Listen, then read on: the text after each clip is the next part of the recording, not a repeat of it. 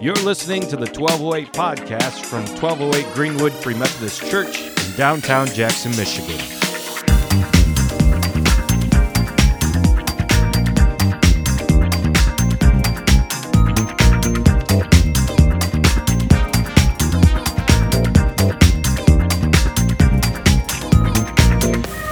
All right, we're doing a little bit of a series through Luke. And today we find ourselves in Luke 4. Now, Jesus was chased out into the desert by who?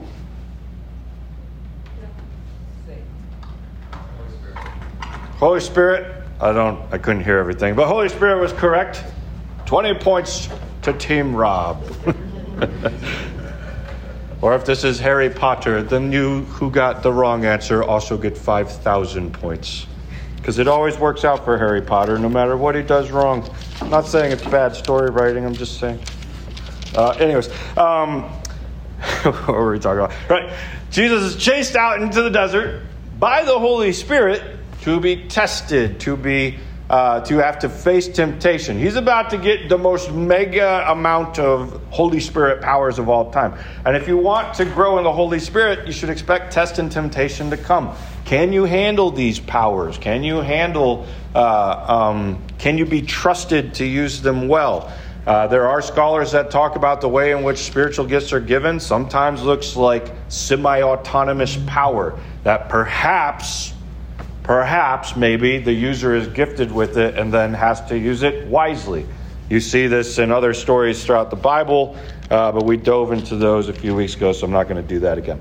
That being said, Jesus now returns to Nazareth, and he's full of power. And before he gets to Nazareth, he goes out, he starts his ministry, people start getting healed, and then he returns home. And once he returns home, we find the story where his hometown kind of rejects him. But not at first. For a moment here, they're intrigued by Jesus, the carpenter's kid. I mean, they've always looked at him through the lens of being a carpenter, but he seems to have these stories connected to him now where he's been empowered by the Holy Spirit. Is God going to call him up in some way to be a prophet? So Jesus gets up to speak at their church service, more or less. And he's the one who's going to talk right now. And he says, as was a custom, he went to the synagogue on the Sabbath day and he stood up to read. And the scroll of the prophet Isaiah was given to him. He unrolled the scroll and found the place where it was written. So Jesus pulls out his Bible, looks for a specific spot, and reads this passage to everybody. The Spirit of the Lord is upon me. Good start. Two things. One, this must mean that Jesus has, if he's talking about himself, then he's talking about this prophetic moment. Just as the prophets of the Old Testament had the Holy Spirit on them to do stuff, Jesus too now has the Holy Spirit. And then he goes on, because he has anointed me, so anointing, there's more of that kind of prophetic calling there, to proclaim good news to the poor, just as prophets tend to do, always speaking on behalf of the poor. He sent me to proclaim liberty to the captives, to free people, to recover the sight of the blind, to set at liberty those who are oppressed, to proclaim the year of the Lord's favor. Now, we live in a world full of books, right? So, if we wanted to learn more about this passage, we would then open up that passage and go listen or read through that spot. We don't memorize things as much as people used to because we have so many books or the internet or things around. Even me, the things that I memorize these days are so slim, I have accidentally turned my phone into a second brain. Have you ever, I think there's a dysfunction that's happening now. I can't remember the most simple of things. If Jody tells me to change the laundry, hey, Siri, remind me to change the laundry. And then if Siri gets messed up and doesn't work right, guess who doesn't change the laundry? Me, because I've offloaded my brain somewhere else. And if that brain doesn't work, I'm in trouble. That being said, in ancient times, you didn't have all these books accessible. I mean, just to write the book of Romans might have cost $1,000 in paper and ink alone. That's a lot of money. We don't have the Gutenberg press. We don't have books easily accessed. People have to copy them word by word. So that means that when you went to places to hear people teach, guess what you're doing? Memorizing over and over and over again. The words are said, you are eating them up, you are taking them in. Got to remember this, got to remember this, got to remember this. And that's part of the reason, you know how your Bible's just super repetitive? Don't act like you don't know this, right? Like the same story was just said for the 18th time within one chapter. And then Moses went and hit the rock. The rock Moses did hit, and the rock was hitteth by Moses. As the rock was like, ouch, you hit me. You know, like it's just constantly repeating itself. That's because in ancient culture, everything was oral. So if you read the story, it had to have a repetition to it. It had to have a rhythm to it. It had to have almost lyrical feeling to it. So as you hear the words, they kind of sink in and you start to remember it. Because you couldn't go just get a scroll the next day and check it out. You had to like sit in the story and let it sink in. So when you read your books today and you're like, wow, they were just really bad writers. No, you need to understand in ancient world, they had to write a certain way. So when it's read in the synagogue, people remember it. That being said, as Americans with the internet, Jesus just read this passage and we just catch that passage. Spirit of the Lord is upon me because he has anointed me to proclaim good news to the poor. He has sent me to proclaim liberty to the captives and recovering of the sight of the blind, to set at liberty those who are oppressed, to proclaim the year of the Lord's favor. But in an ancient world, their ears keep going, right? Like we know what's next. It's like a half-finished song. So let's actually take a look at like what's the very next verse in this. The very next verse in the Bible that Jesus is reading. Come on, phone. Oh, I see what happened. Jesus ends with, to set at liberty those who are oppressed, to proclaim the year of the Lord's favor. If we were to then read the next passage, it would say, dear goodness, where's my passage? There we go. Jesus ends to proclaim the year of the Lord's favor, which is a very kind and wonderful passage. If Isaiah was to go on just one more verse, it would say, and the day of vengeance of God, which then is not so comforting, right? The day of vengeance of God. I mean, this is what Jesus' audience in Nazareth has been waiting for. They are exiled people. They used to be on top. They were the top of everything.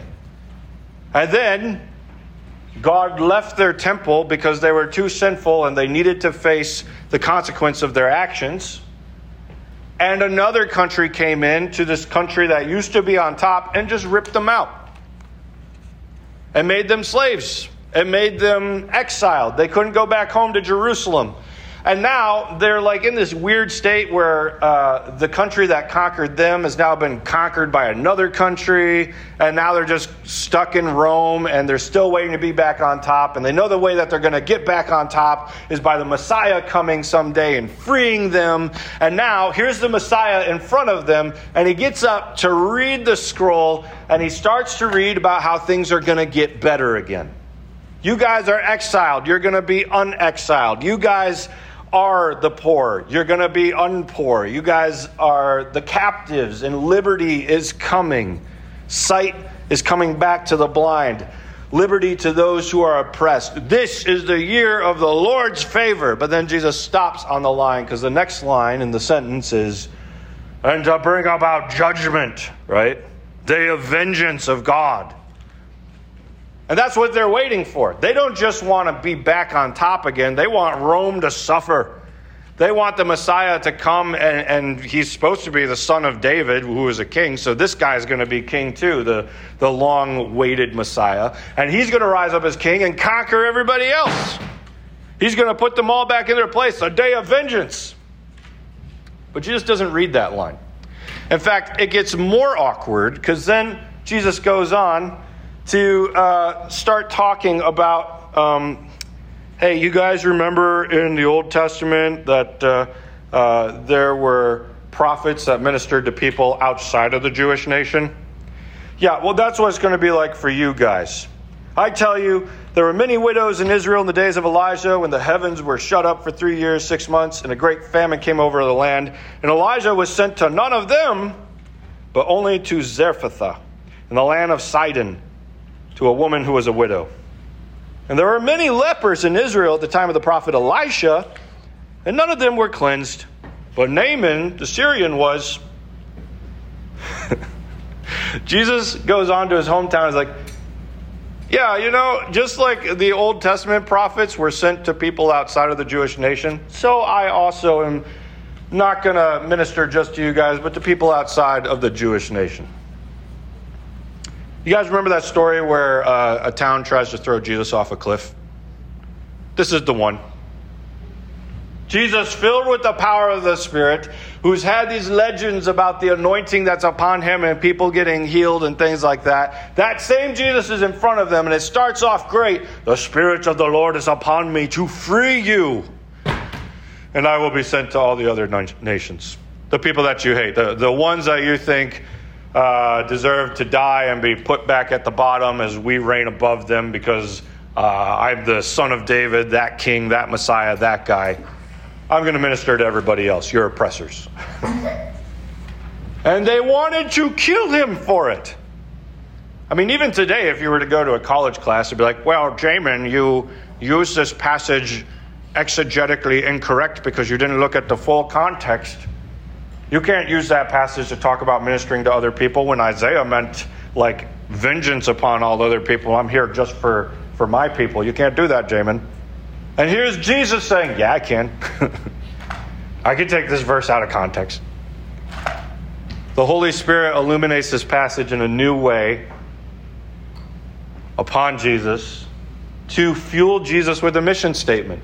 The truth is, he is here for his own people. In fact, all the Gospels are about Jesus generally, exclusively ministering to his own people because he needs to reach them first, the remnant, the exiled, the Jewish people, before he then dies and is resurrected and sends his disciples out to get everybody else. This is his order. I've sent here first for the Jews, and then we'll go reach everybody else. But at the same time, Jesus foreshadows that right at the beginning of Luke. Jesus foreshadows, look, I'm not just here for you. I have more remnant than just Jewish people. There are people outside of us who also are being called by Yahweh to serve and follow him. And I will be their king too.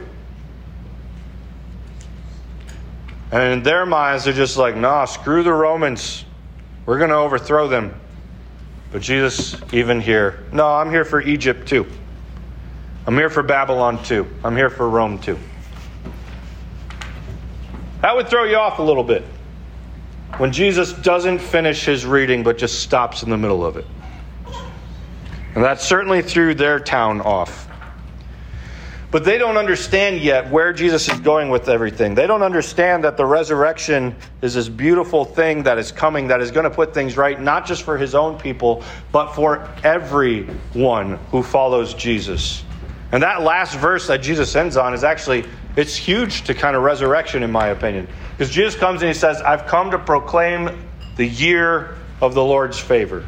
Now, when you don't pay too much attention to that passage, that just kind of feels like, this is God's favorite year because Jesus has come and he's within ministry. That's the way that it just kind of appears to us, like a poetic way of talking about Jesus. But the year of the Lord's favor is a holiday throughout the Old Testament. Does anybody know what it is? There's like 80 of them. So, Rob, you want to get 50 more points? Jubilee. Look, did I talk to you about this before? No. 400 points to Rob. All right. Jubilee. Just get up here and finish the message. You know it all. Jubilee was a special year, the 50th year. There were years of Sabbath, years of rest every 7 years, but Jubilee was like a rest of rests. Jubilee was a year where all of Israel was told, don't do anything to your land. You can still eat from it, but none of the food that you grew or sowed or anything like that, because you are not going to do any work. I'll grow the food for you, and you can eat that. Anybody in here feel comfortable about this plan here? guys, don't farm this year. Meyer's still going to be stocked up with everything, but not because we grew it, I guess. Like that's a little nerve-wracking, but that's God's command on the 50th year. This is one of those commands where you just really be like, yeah, this must be God thinking, because what human being, even in the ancient world, is like, hey, nobody grow any crops this year. We're all going to die. That's the way that it would be going through your mind. Clearly, God must be in this kind of command, because this feels ludicrous almost, right? But they're supposed to just live on faith. God will grow the food this year. Let him take care of it. On top of that, they're supposed to go above and beyond in all the kinds of things that seem in our minds to make society fall apart. For example, if you owe somebody a debt, and I don't just mean spiritually, I mean you actually owe someone money. On the year of Jubilee, you are to forgive that debt. And I don't mean take a year off. Just don't pay this year. We'll come back to it next year. No, I mean hey, that $5,000 you owe me? Well, it's a year of Jubilee, so I guess forget about it. I can imagine all the people who make loans as year 49 comes around. It's like, nope, it's like insurance. No, you're already pre-sick. We don't take loans. We know that next year we have to forgive this, so no, there's no loans. Or your rate of interest is just probably monumental in those years leading up to Jubilee. Yeah, whatever the case is, that year was crazy. If you had slaves, because back then they had that, if you had slaves in the year of Jubilee, the way in which you got your slaves most likely is because someone somewhere couldn't pay you, and you ended up incurring some of their family to then serve you as a way to pay back your debt. On the year of Jubilee, you had to let your slaves go. Let them go back home. In their minds, they wouldn't understand how that works, but that's the year of Jubilee. The year of Jubilee was like a reset on society. Because all this kind of stuff, this debt and treating one another wrong and having to labor so hard over the fields, all of this stuff doesn't exist in the resurrection. Yeah, I actually think there will be work in the resurrection, but I think it's going to be pleasant. If in the resurrection life, Jesus is like, J-Man, you can't write any books anymore. That's work. And we're like, really? This is heaven? I can't write. Oh, it's work. No work. Those of you who like gardening, I don't think Jesus will be like, hey, stop that. No more gardening. No, because work is pleasant. We all have a certain kind of work that we like. But in the resurrection, that tediousness and that soil and that sweat and the blood of our hands, all of that was considered a curse upon humanity and the earth because of our sin. In the resurrection, work will be back to what it should be like, that pleasantness, that enjoyableness, that turning ungarden-like places into gardens. And we enjoy that. In the resurrection, there's no more debt. The spiritual debt that we owe one another, that we owe Jesus, that we owe everyone, is forgiven. Slavery, oppression, societal problems upon every kind of society that we face throughout history and face even into today, that is done away with. That does not exist anymore. And so God sets up in the Old Testament every 50 years is like a societal reset. Everything is forgiven. Everything is let go of, because I know how you humans always end up oppressing each other. So the year of the Lord's favor is the year in which you release each other from all of that bondage. Because that's what it should always be like. You shouldn't just be doing that every 50 years. But because humanity does, God's kind of got the reset button put in there. And God likes to put in a lot of things that foreshadow that which is to come, right? So marriage is really just a foreshadow of the kind of intimacy that's actually found in God in the life to come. Something like Jubilee is actually a foreshadow of the kind of society that is in the life that is to come. Baptism is actually kind of a foreshadow of the kind of resurrected body that is in the life that is to come. The Bible likes to leave all of these different hints, all these different kind of sacramental clues as to where we're headed. So when Jesus comes and proclaims his mission statement, that is something huge about what the life will look like that is to come. No more blind, no more oppressed, no more people in debt, no more societal oppression against one another. Something better and bigger is coming. But here's the thing with resurrection theology. The problem with the church today is that we so often talk about resurrection as though it only matters then, right? And this is how we've done evangelism for so long. Get out there, tell people about Jesus, get them to change their minds, because apparently if you can flip a switch within your brain that says Jesus is real, then you go to heaven, and that's all Christianity is. That's the way in which we've taught it for so long, which does not match the Bible at all. We treat Christianity as magic. If you say the spoken words in such a way, you become Christian. It's amazing. And then you float away to heaven.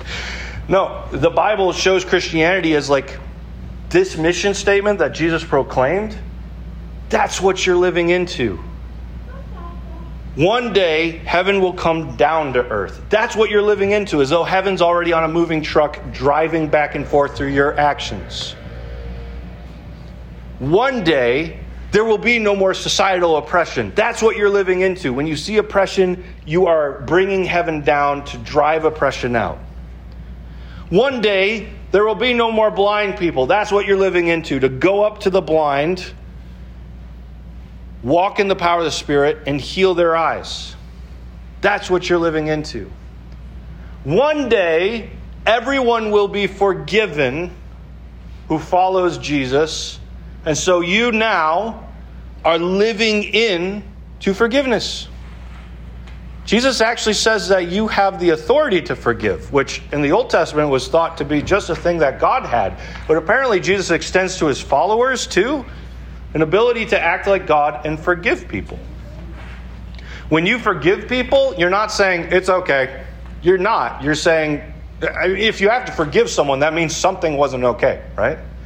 Forgiveness is just simply saying, you owe me a debt because of what you did. And in this case, it may not be financial, it may be a spiritual debt. Like, you've done me wrong and you should go to prison or something like that. Or just like, you've been a jerk and you should do something. You know, there's very different degrees of what kind of wrongs are done against us. But despite that we've been wrong, forgiveness is saying, as a human living in the already but not yet of the resurrection, I'm choosing to forgive because that's what's on the other side. And as a human, I recognize that when I harbor unforgiveness, it spiritually affects me, it physically affects me, and it demonically affects me. Every time that I have to cast out demons out of people, we always have to figure out, what have you not forgiven? Always. I mean, that's just one of the main roots that demons hang on to. You got to forgive or this thing gets to stay. I got to live into the resurrection life or this thing gets to stay because I'm still wearing my old flesh. I got to live into the resurrected body of Jesus because if I act like Adam, demons can fit in that. So how do I forgive? Recognizing that one day Jesus will come and bring about vengeance. And on that day when he does, he will make the call on issues that need to be forgiven as to what is and what isn't. So even when you're saying, I forgive you, you're also saying, Jesus, take the reins, you're in charge. I give this issue over to you. You're the one who makes a judgment call. And that doesn't mean that there's not consequences now. There are plenty of people who still need to go to jail and be forgiven at the same time. You can have both, okay? With that was a weird statement. But if you follow me, forgiveness does not mean like no consequences. Sometimes Jesus might call you to that, but other times there are proper responses. All this being said, Jesus' mission statement is what he reads in that scroll of Isaiah. And one day he will finish the rest of that scroll and bring about the day of vengeance. If you read the rest of the Gospels, Jesus talks about that way more than most Christians are comfortable admitting. But for the most part, he's telling us and all of the rest of the world and anyone who's going to follow him, look, if you're going to live into the resurrection, if the Holy Spirit's going to be upon you too, then you proclaim good news to the poor. You proclaim liberty to the captives. You recover the sight of the blind. You set liberty those who are oppressed. You live into Jubilee. A last factoid for you on Jubilee. We have no records anywhere that Israel ever practiced Jubilee. Maybe they did. We haven't been here for thousands of years to check the records. But as far as anything goes in the Bible and throughout any of our research, all we know is that there are plenty of passages explaining what Jubilee is like and how it should be practiced, but we don't actually know that Israel ever practiced it. Marie, were you going to say something? No, just that. Just that. Yeah. Does that shock anybody? Doesn't shock me. I mean, even look at student loan forgiveness. That was mentioned just, a month ago? The secular government has decided to forgive people something. That sounds very Jesus-y. Who are the most angry people I met online about this issue? It was the Christians. How dare they forgive? Okay, this is a really weird topic to have to correct in the church. The government has seen the wrongs of how all this student loan stuff is making people poor, keeping them oppressed, and helping or causing people not to be able to pay their bills. And they're like, we got to change this. And it's the Christians typically who are the ones who are like, how dare you forgive? I've paid off my loans. I lived off the sweat of my back. And if I can do it, so can a person who's poorer than me. The logic just doesn't work out. But needless to say, that's a peak of secular government trying to bring in Jubilee within the last few months. And Christians today, God followers, being like, how dare you? So that's an example right there. People don't like Jubilee. It sounds great when Jesus forgives you, but that other part he said about if you don't forgive other people, I won't forgive you either. We just kind of put that off to the side. Jubilee means forgiving. Forgiveness, true forgiveness, is offensive. You'd always think that when you see forgiveness, it would be powerful and that people would love it. Not the case. We've had some people really oppressed, some black people who have been really oppressed by some white people who have gone up in court cases and decided to forgive the white person for what they did, and the internet exploded at them. How dare you? You are weakening who we are and what we're doing, and so on and so forth. In that moment, they were trying to show a little bit of Jesus, but the world got angry about that kind of forgiveness. Forgiveness, we often think of it as it's just got to be a positive thing for everybody because Jesus has forgiven us and we all know we've sinned. When you look at how people react to forgiveness all across the world on all kinds of cases, they actually consider it greatly offensive. But that is a piece of the world to come. That is the year of the Lord's favor. That is a piece of Jubilee. And in the future, there is only Jubilee. So Jesus, we give our hearts to you. You trimmed a verse short to be focused on the love of people and the freedom not only of your oppressed Jewish brothers and sisters, but also of your oppressors in Rome and beyond. You took the anointing that Isaiah prophesied about that was for the Jewish people, and you extended it beyond. Because if Jubilee is really going to happen, that means you're going to have someone who hurts you that you have to forgive. That means you're going to have to go to the biggest oppressors that you can find in the world, of whatever kind of race, ethnicity, gender, beliefs, political ideologies, and so on, and forgive them too. So here we are, Jesus. We don't always do that well. But Jubilee needs to break into Jackson, into 1208, into our personal lives, and into the wider world around us. So teach us to live into the signpost of Jubilee. Teach us to live into your mission statement that you started your whole ministry with. And teach us to sometimes even infuriate our own out of our love for others to the point that they throw us off cliffs. And if we might ask also when that happens, may you somehow make us invisible so we can walk through the crowd like you did. That'd be great too. JK, Jesus, amen.